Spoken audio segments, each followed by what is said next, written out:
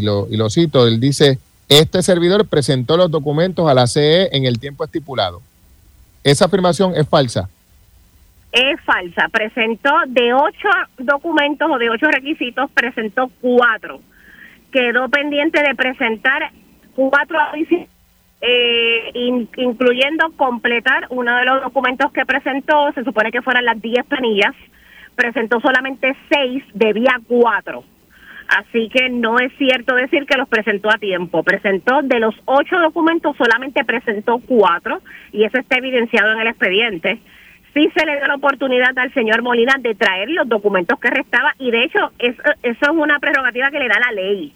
El mismo Código Electoral dice que si al cierre de las radicaciones, es decir, si al 2 de enero te quedaban documentos pendientes de presentar, tienes 30 días para presentarlos.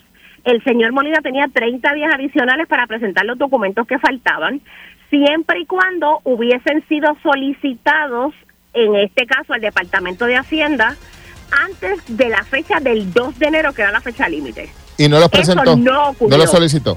No lo solicitó. No lo solicitó.